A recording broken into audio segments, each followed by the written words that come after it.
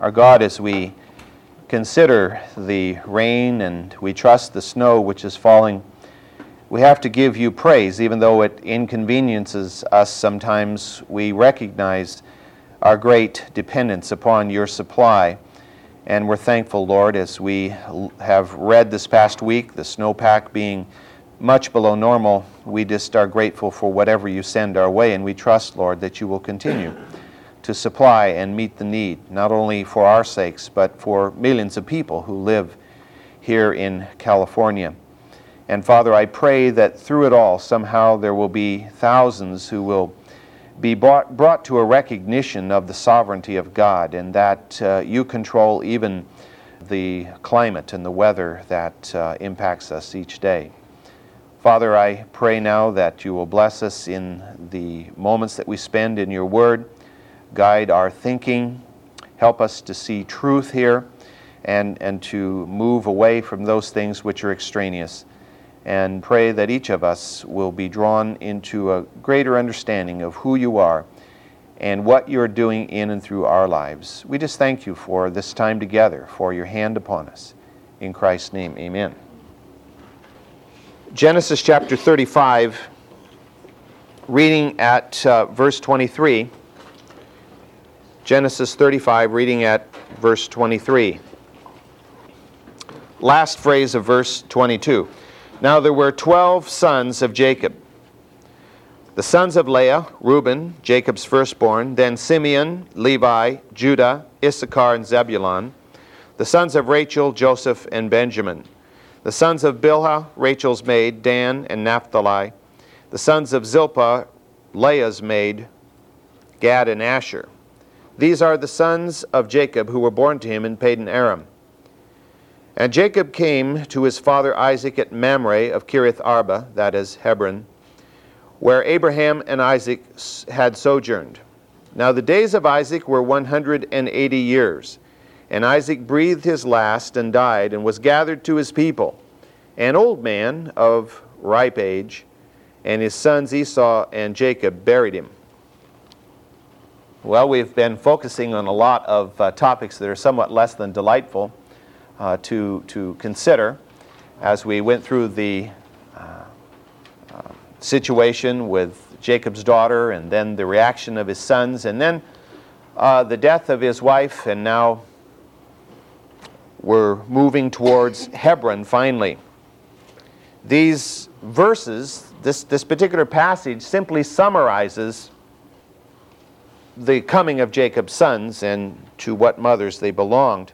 And I think one of the reasons that they're summarized here, and you'll find several times in Scripture these kinds of summaries occur, I think it's done here because partly, at least, in the next chapter, we're going to be focusing entirely on the lineage of Esau, and looking at his 5 sons and his 11 grandsons, which are mentioned in that particular passage of Scripture. So it could be that we have this little summary here in contrast or in comparison to what the next chapter will be focusing on. In this passage, we find that he finally moved to Hebron. It's been a long time. From the day he finally crossed the Euphrates River, heading on down to Canaan, and finally moving his entire family to Hebron, it's been a long row to hoe, and many events have occurred. And what's interesting is that just the last year or two before he made the final move, he was inundated. I mean, it seemed like blow after blow fell upon him. He was kind of a Job in some ways in what impacted his life. I mean, we have the rape of his oldest daughter, Dinah, by Shechem the Hivite. We have the response of his sons, Simeon and Levi, who then wiped out the males of the city. And Jacob, of course, was constantly reminded of what had happened every time he walked around his camp and he saw these women and these children who used to live in Shechem and were now part of his camp because his sons had captured them and brought them home. And then, of course, we had that one little verse that told about the death of his beloved nanny, Deborah. And you know, that was sort of a person that he had known from the time he was an infant to the present now is gone from his life, kind of a stabilizing influence there. And then, of course, nothing can compare to the tragic loss of his beloved Rachel. That was the greatest blow that he suffered in this brief time period. And then just kind of to add to the whole thing at the end, you have the incest committed by Reuben that we looked at the very end of class last time. Now, what is he going home for? Well, partly because he should have gone home long before, but because he's anticipating the death of his father. I mean, you kind of compact that, and you've got another Job, it would seem like here. I mean, he hasn't lost everything. He still has all these flocks running around. He still has all of his sons and daughters and 3 of his wives. So it's certainly not as tragic as the situation we see in Job's instance. But nevertheless, these were serious blows that impacted this man. I mean, here was a man with a relatively peaceful family and a lifestyle. Sort of that pastoral image, you know, that we all have, how nice it would be to live out in the country with the rolling hills and the green and just you and the sheep, you know. But this lifestyle exploded on him, and so much of what he had held near and dear was gone so suddenly.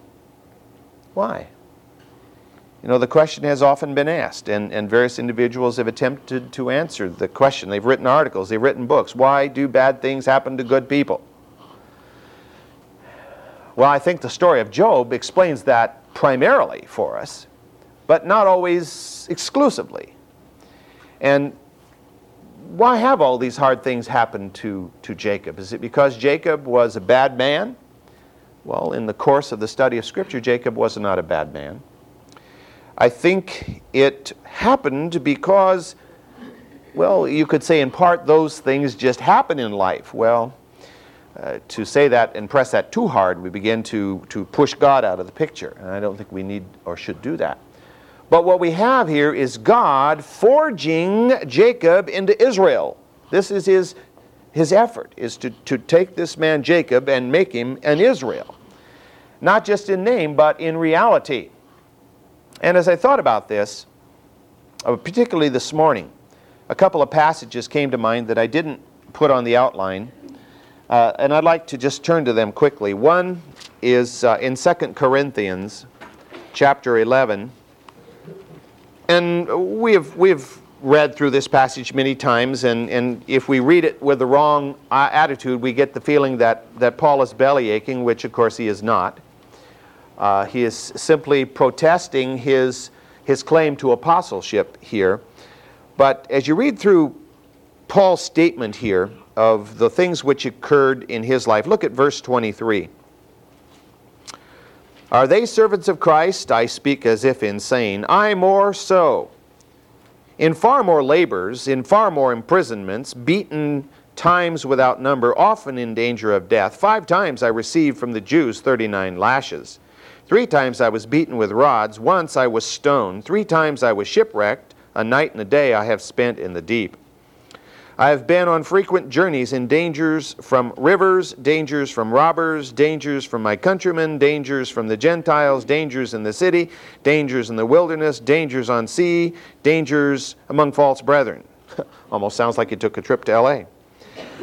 I have been in labor and hardship, through many sleepless nights, in hunger and thirst, often without food, in cold and exposure. Apart from such external things, there is the daily pressure upon me of concern for all the churches. Who is weak without my being weak? Who is led into sin without my intense concern? If I have to boast, I will boast of what pertains to my weakness. The God and Father of the Lord Jesus, He who is blessed forever, knows that I am not lying. In Damascus, the ethnarch under Aretas, the king, was guarding the city of the Damascenes in order to seize me. And I was let down in a basket through a window in the wall, so escaped his hands. So you know, here Paul recounts sort of a summary of what he had been through. Now, it didn't happen in one day or 1 week or 1 year, but nevertheless, it's a long list of trials and tribulations that Paul went through. Now, why did he do that? I mean, why did all this happen to him? Was it because he was a bad man? Well, certainly it was not. I mean, God was forming, shaping this apostle. And it seems to be through the hard times that our character in terms of our relationship to God is forged. If it's all, sunny seas with just kind of the lapping of the waves, and the sun is shining and the birds are chirping, what's to make us grow? But when the storm is raging, that's when we say to the Lord, "Why are you sleeping? We're going to sink. Help us, Lord." And of course, we know God isn't sleeping. But this is, I think, what's happening to Jacob. Sure, we could say it's just part of living. People are going to die. Tragedies are going to happen. But not without God's knowledge and without God's superintendency. And that's why, of course, the book of Job was given to us, so that we would know that even when these great calamities come, God knows it's happening. And God has allowed it to happen for a purpose. We may not know that purpose ever in this life. But we need to rest in the fact that He knows what He's doing. Now, in conjunction with that, the passage in 1 Peter, which I think is very applicable to us, 1 Peter chapter 1, kind of summarizes all of this in terms of how we should relate to it ourselves. 1 Peter chapter 1, verse 6. "In this you greatly rejoice, even though now for a little while, if necessary, you have been distressed by various trials, that the proof of your faith, being more precious than gold which is perishable, even though tested by fire, may be found to result in praise and glory and honor at the revelation of Jesus Christ. And though you have not seen Him, you love Him. And though you do not see Him now, but believe in Him, you greatly rejoice with joy inexpressible and full of glory, obtaining as the outcome of your faith the salvation of your souls." It's all the outworking of what Christ is doing in us. Salvation is an ongoing process. It's what God is working in us and through us in the world. And these trials and tribulations are there that we might, for one thing, be more appreciative of what it will be like when we stand face to face with Jesus Christ in eternity. At the same time, I think He gives us the strength to bear up under these pressures and these trials. Jacob lives through it. Jacob mourns for a long time over his beloved Rachel, and that is not said to be wrong. It does lead at least to a little bit of exasperation on the part of his sons, but that's because of other factors, really. It's because they felt that they themselves and their mothers were in a second-class position in the eyes of their father, which was wrong to start with. And that certainly exacerbated the whole situation. But Jacob is being prepared for what God yet has him to do. Even though the man's 100 years old or so now, he's not finished. God is still working with him. God was still working with Isaac, and Isaac was 160, going on 180. And I don't think we should view Isaac as just a person sitting on the couch over there, unable to do anything for 20 years. He had a role to play. The Scripture does not describe it. It's silent pretty much about his last 20 years. But certainly God was still working through Isaac, and even ministering through him to his son Jacob, as Jacob was with his father for those last years of his life. And what was the influence of the grandfather on his grandsons? We don't know, but we have to assume that God was working good in their lives. Verse 27 of Genesis 35, we read those verses, 27 through 29, so I won't read them again at this point. But simply to remind us that Jacob had dallied at Ephrath after burying Rachel. But he finally moved his family on to Mamre, which was a terebinth grove near Hebron, oak grove. We talked about this a little, I think, before when we first encountered Hebron. But let me just remind you, because the passage specifically calls the place Kiriath Arba, and then in brackets parentheses says that is Hebron, that the original name of the site was Kiriath Arba. Kiriath means city or town. Arba means four. The city of the four, or the fourth city, something along that particular line. The origin of the name is not specified, so we don't really know, but it could simply be a reference to the coalition of four villages, or maybe the merging of four clans to produce the one central area. Now, this has happened many times in history. The ancient city of Athens was the product of several villages which were in the area, which eventually simply merged into the one city of Athens, and then went on, of course, to be one of the great cities of history. And even Rome itself was a collage of several villages that existed on the various hills around there, and finally formed together as a single entity under the domination of the Etruscans. So this concept is not foreign in history and could be what we're talking about here. So the city made up of four villages or four clans or whatever, Kiriath Arba. But we know it as Hebron, and that's what it's called today. And the term Mamre could be used more or less synonymously, even though it apparently referred to the grove not too far, right on the outskirts somewhere around Hebron, which was a plot of land that Abraham had purchased. Without going back to the passage in Genesis 14, you remember that Mamre was the name of one of the allies of Abraham, and so that name was simply a person's name being attached to the spot. And then the name Hebron meant confederation, and most likely referred to Abraham's alliance with these other men who were Hittites, apparently, who lived in this particular area, and it was that confederation, of course, that chased down the invading forces from Mesopotamia back in the days of Lot, when Lot was captured and carried off. And so we have the city of four, we have the grove of the man Mamre, we have the city called Confederation, and these are all basically synonymous terms. So what Jacob is doing is returning to the homestead, the family homestead, going back to the place where he spent most of his early life, back and forth from that particular area. Isaac had spent most of his life there at Hebron, or in the area at least, moving around quite often south from there, but focusing probably most of his years there at Hebron. And so Jacob is finally coming home to take over the family homestead. I'm sure Isaac was wondering when it was going to happen. Once you get to be 160, you're probably figuring somebody else ought to take over responsibility for running the farm, And even though your son's 100 years old, still, he's probably better able to do it than you are. And so Jacob finally comes. But, Jacob doesn't come back as the long-lost son who returns home like the prodigal with nothing, but a few rags on his back. I mean, this guy comes back with giant herds himself.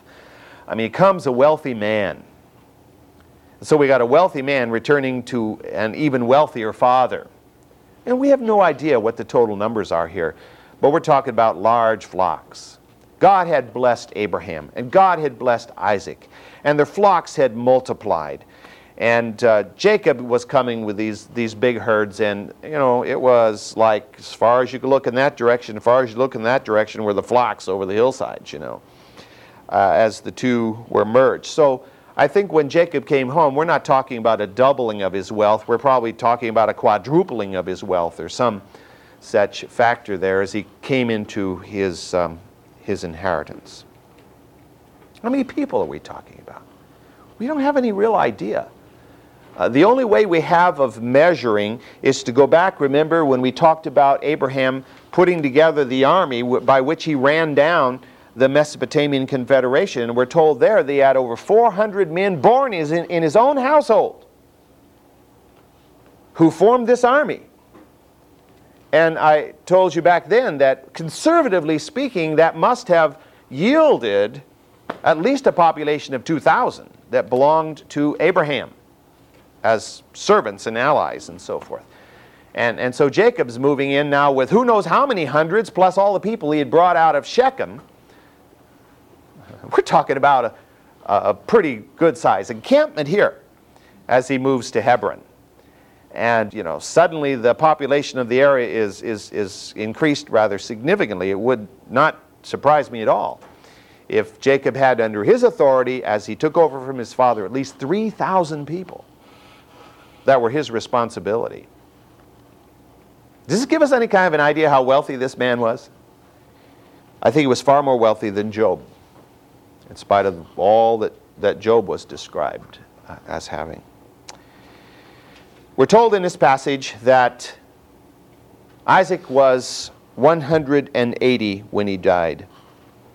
We're also told in the passage that both Esau and Jacob took part in the burial.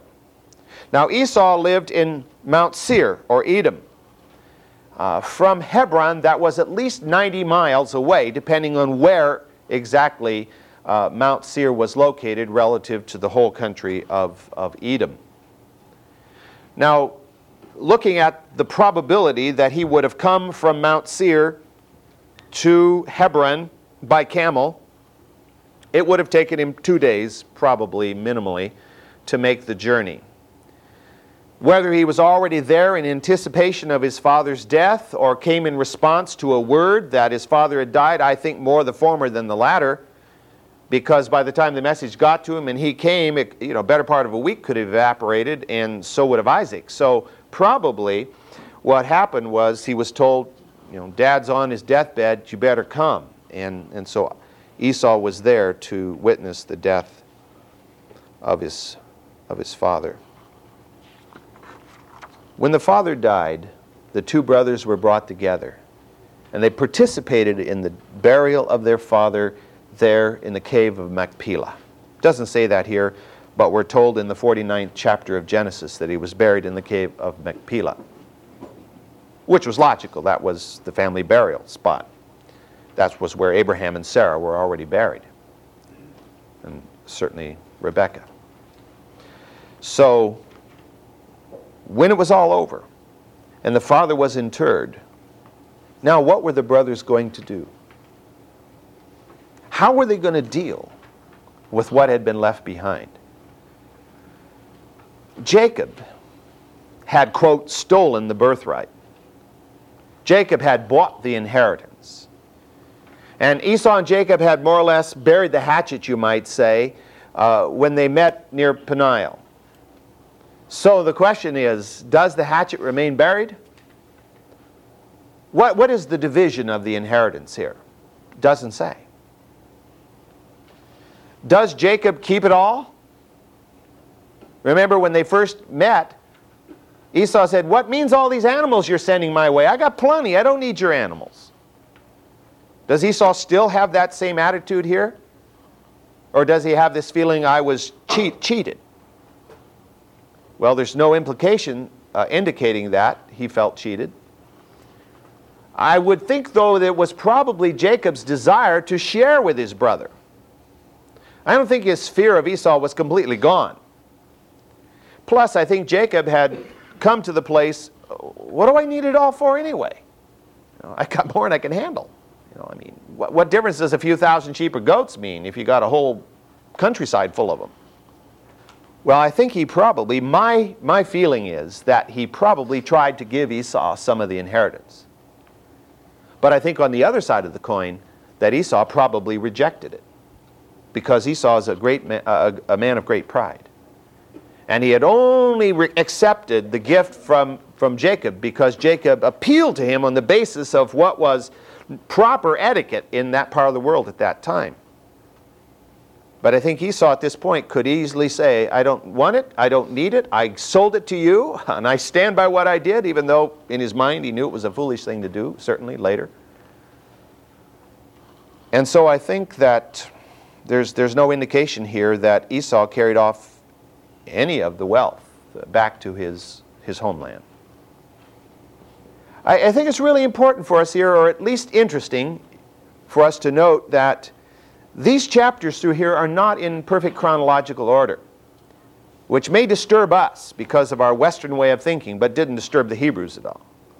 To them, chronological order wasn't all that important. There were other things that were more important. But to us, who have been trained in the Greco-Roman way of looking at things, hey, you know, this year happens before this year, so we want it written that way, so we can keep it up. You ever try reading a history book where it kind of jumps all over the place? In 1492, Columbus sailed the ocean blue. The next chapter talks about the Sumerians. And the chapter after that talks about the Romans. And the one after that talks about Clinton. You know, I mean, that's real confusing. Years ago, I got an advertisement for a Western civilization textbook that they were going to publish, which started at the present, worked backwards. So you'd read about today, and then you read about yesterday, and then you read about the day before, and you work your way back to the beginning of time. I thought, well, that's rather unique. They never published it. I think they probably didn't get too many positive responses on that particular approach to doing it, because we think in a certain pattern. It's real hard to reverse it and think differently. But as you look at this here, we discover that Isaac's death is recorded here in chapter 35, verse 29. He breathed his last and he died. And yet he's still alive. As we read chapter 37, and as we read part of 38, he's still alive. Now, why is that? Does he come back? No. It's because, of course, those chapters go back and recount things that happened before he died.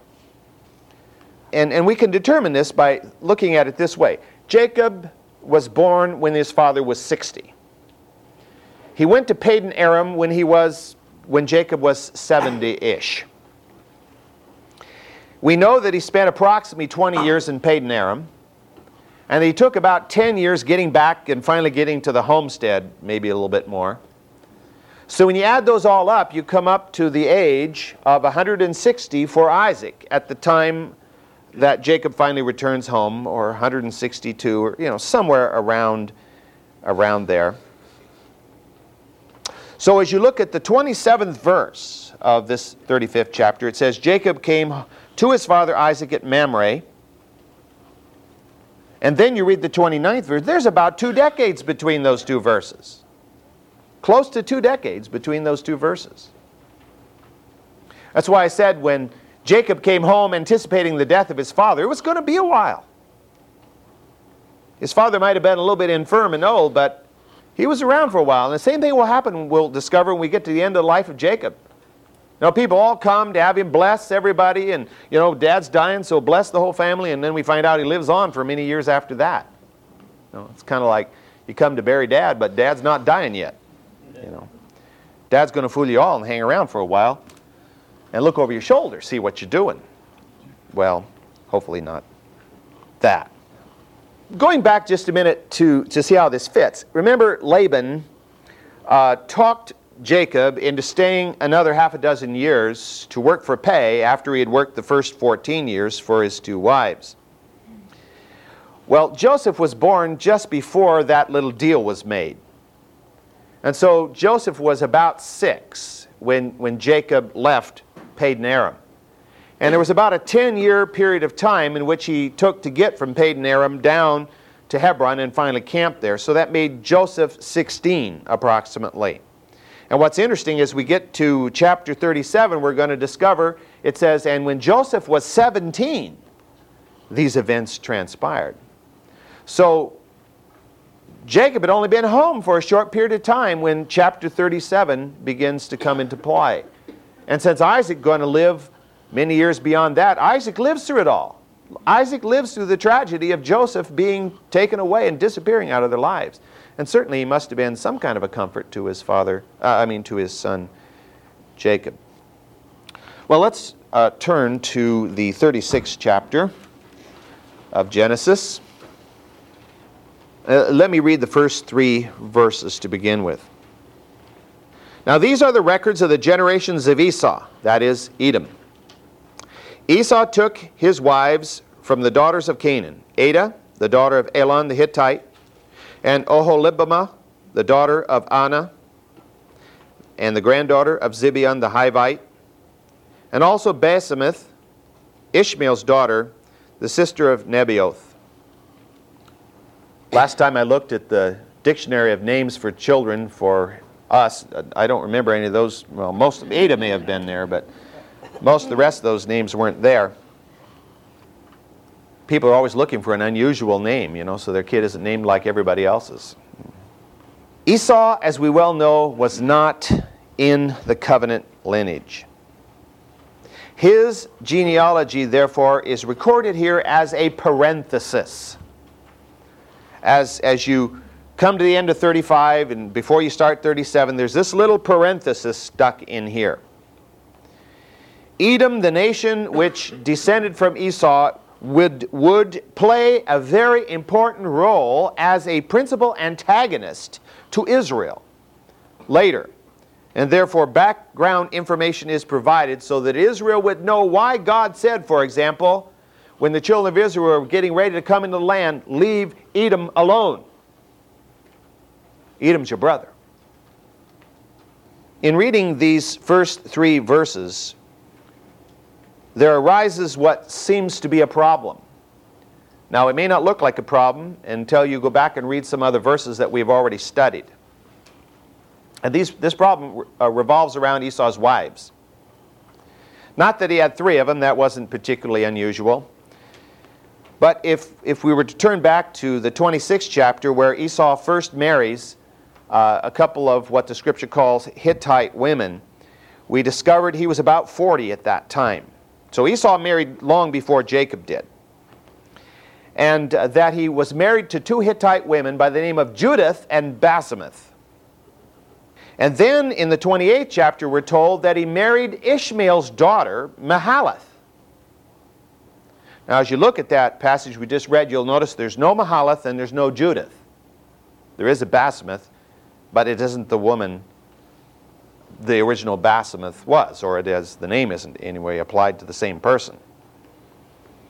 In this passage we discover his wives are Ada, Aholibamah, and Basemath.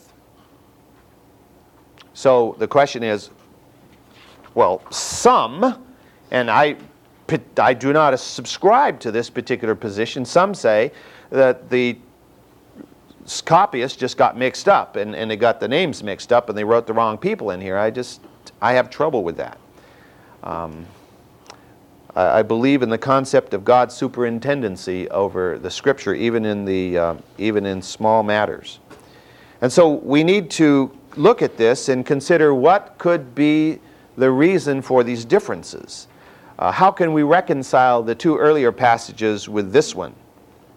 And I feel that there are 2 ways by which we can do this. The first is that Judith simply died and is not recorded that she died, and that's nothing to be particularly overwhelmed about. I mean, certainly she was older than Rachel, and we know that Rachel has already died. And it was very common in those days for women to die in childbirth. And of course, without medicine as we know it today, all kinds of diseases could take your life. Just imagine. I don't know how many of you would not be here today if we didn't have the ability to take care of a simple thing like an appendectomy or an appendix, you know. Get a big pain down here and the thing blows up and you die of peritonitis. I mean, this happened how many millions through history. Today it's no big deal. But a lot of us wouldn't be here, including me, if it were 200 years ago or even 100 years ago in the way medicine was. So I think probably Judith died because there's not any way we really can screw her name around or the whole situation to fit into this new passage, and that she was later then replaced by Aholibamah. Personally, I prefer Judith. But what seems to bring this together in part is also the fact that Judith is said to have been a Hittite, whereas Aholibamah is referred to as a Hivite or a Horite. And it's probable that he met her after he moved to Mount Seir, because as we're going to see as we move further along, she was from Mount Seir. Secondly, I think the other differences can be accounted for not by changes in the women, but by changes in their names.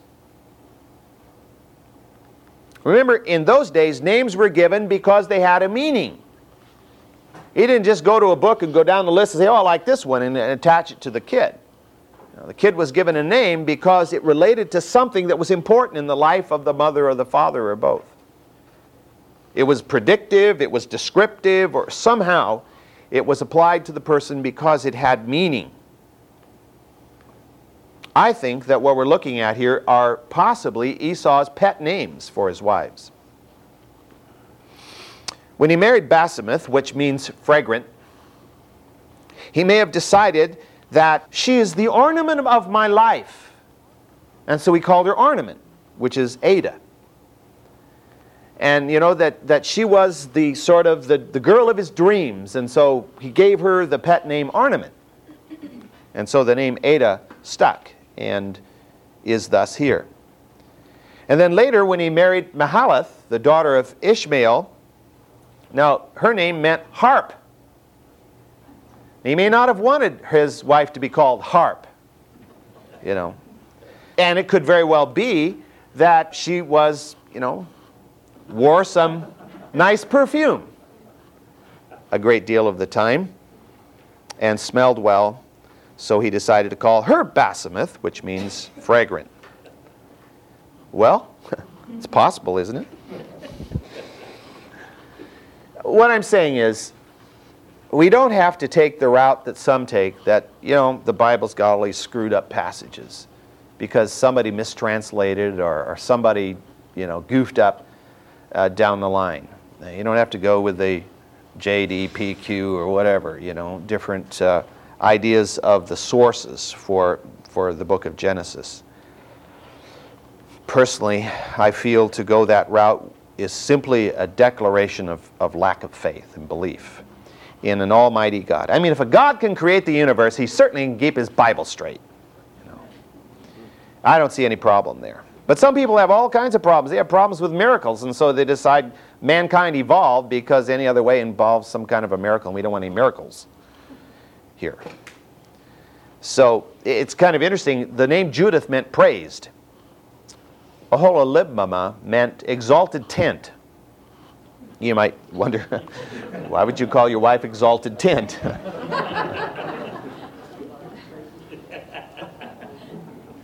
Well, you know, it's not as far out as it might seem. Quite often, some of the ladies who were born to the imperial family in Constantinople in the days of the Byzantine Empire, the ladies often had attached to their name Porphyrogenitus. You know, Sophia Porphyrogenitus. And the word Porphyrogenitus meant born in the purple. Because the royal nursery in Constantinople was all draped in royal purple, the color of the family and of royalty.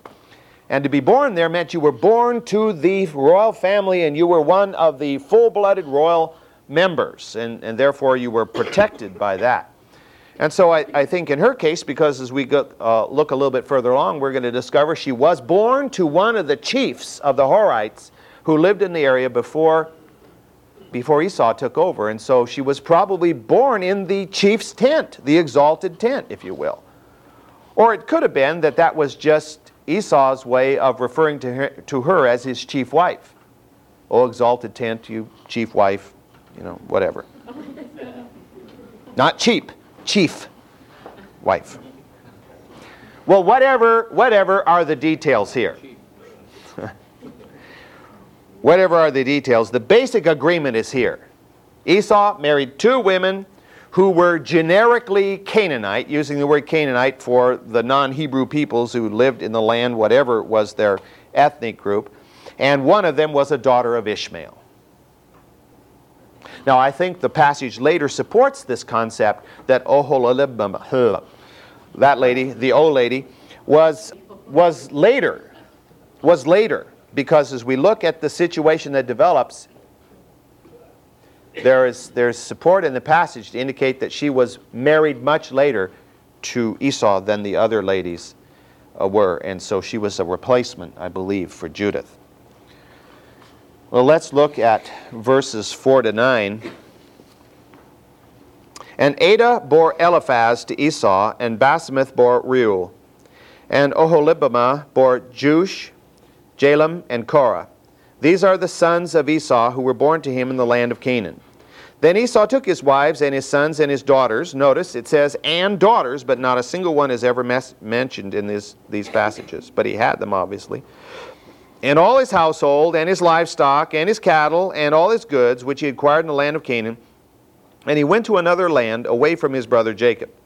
For their property had become too great for them to live together. And the land where they sojourned could not sustain them because of their livestock. So Esau lived in the hill country of Seir. Esau is Edom. These then are the records of the generations of Esau, the father of the Edomites, in the hill country of Seir. Now when you read this passage, you have to understand that when Moses wrote this, he was looking at it with tremendous hindsight, looking back at this period of time which happened so much before. And so he paints a broad picture, not perfectly in chronological order either. And of course it doesn't matter, it doesn't make it wrong. It just, we have to understand that. Otherwise, if we try to go literally word by word down through here, we're going to say, now how is it that Esau was over here living, and he goes and meets Jacob at Peniel, and he goes back to his home, but now he's in Canaan, and Jacob chases, it just doesn't all fit together unless you look. Moses is writing a summary picture here of the scene. Esau married his first two wives, we're told in Scripture, when he was about 40. He was about 120 or so when he helped Jacob bury their father. So he had been married for 80 years from the very beginning to that moment. During that time, his wives had given to him 5 sons and an undesignated number of daughters. Those sons in turn had given to him, 2 of them had given to him 7 grandsons, and certainly an undesignated number of granddaughters. So as we look through this passage, as you read further down, if you have the old King James Version, it says Duke this, Duke that, Duke the somebody else, that we're looking at 5 sons and 11 grandsons. 2 of the sons get out of the picture because they're the fathers or the grandfathers, and then 3 of the sons are plugged in, so you end up with 14 that are prefixed by the word chief or duke in the King James Version. So Esau's family has multiplied. It has grown in wealth. He is a man of great wealth. He needed more space, and therefore he moved. He moved to Mount Seir. He knew that his brother was the inheritor of the covenant. He knew that his brother was the inheritor of the homestead and all of the family wealth, and therefore he was not going to stay around where he would ultimately clash with Jacob. Now, he didn't clash with Jacob yet before he moved to Mount Seir because Jacob wasn't there. But Jacob was there in the sense that all that Isaac had was Jacob's. And that's probably what is referred to at the end of verse 6 there, where it says, and he went to another land away from his brother Jacob. Well, Jacob wasn't actually living there yet when he first moved to Mount Seir, because Jacob was still in Padan Aram. But he was in the sense that all that his father had was his. The great size of their flocks was a primary motivating factor for the move. As we are well aware of, sheep and goats and all these animals eat a lot of grass. And in a land that is partially semi-arid, that grass does not rejuvenate real quickly, and therefore large amounts of space are needed. And so he simply moved out of the area, and that's what we're told in verse 7. For their property had become too great for them to live together, and the land where they sojourned could not sustain them because of what? Their livestock. And so they moved. He moved. Edom moved. Esau moved. I think there was another little factor there, which it doesn't mention, but certainly to some extent, Esau also felt that he had disappointed his father. After all, he was the one who was supposed to inherit the whole ball of wax. He was the firstborn. And I think there was a little shame there because of his folly in his youth And so he wanted to get out of the way so that there wasn't this constant rub between his father and himself. And he was going to make it on his own out over there in Edom because he was a self-made man. Well, as we look through the next passage, we won't try to do that this morning, but as we go through the remaining part of the chapter, there are certain little incidents and details in here which are helpful in understanding later incidents in Scripture, and we will focus on those next week. And then we're going to go into the life of Joseph and what happens to Joseph, and we'll be moving in then to the final section of the book of Genesis. We've looked at the patriarch Abraham, the patriarch Isaac, the patriarch Jacob, and now we'll look at the patriarch Joseph, and that will take us through the remaining portion of the book of Genesis.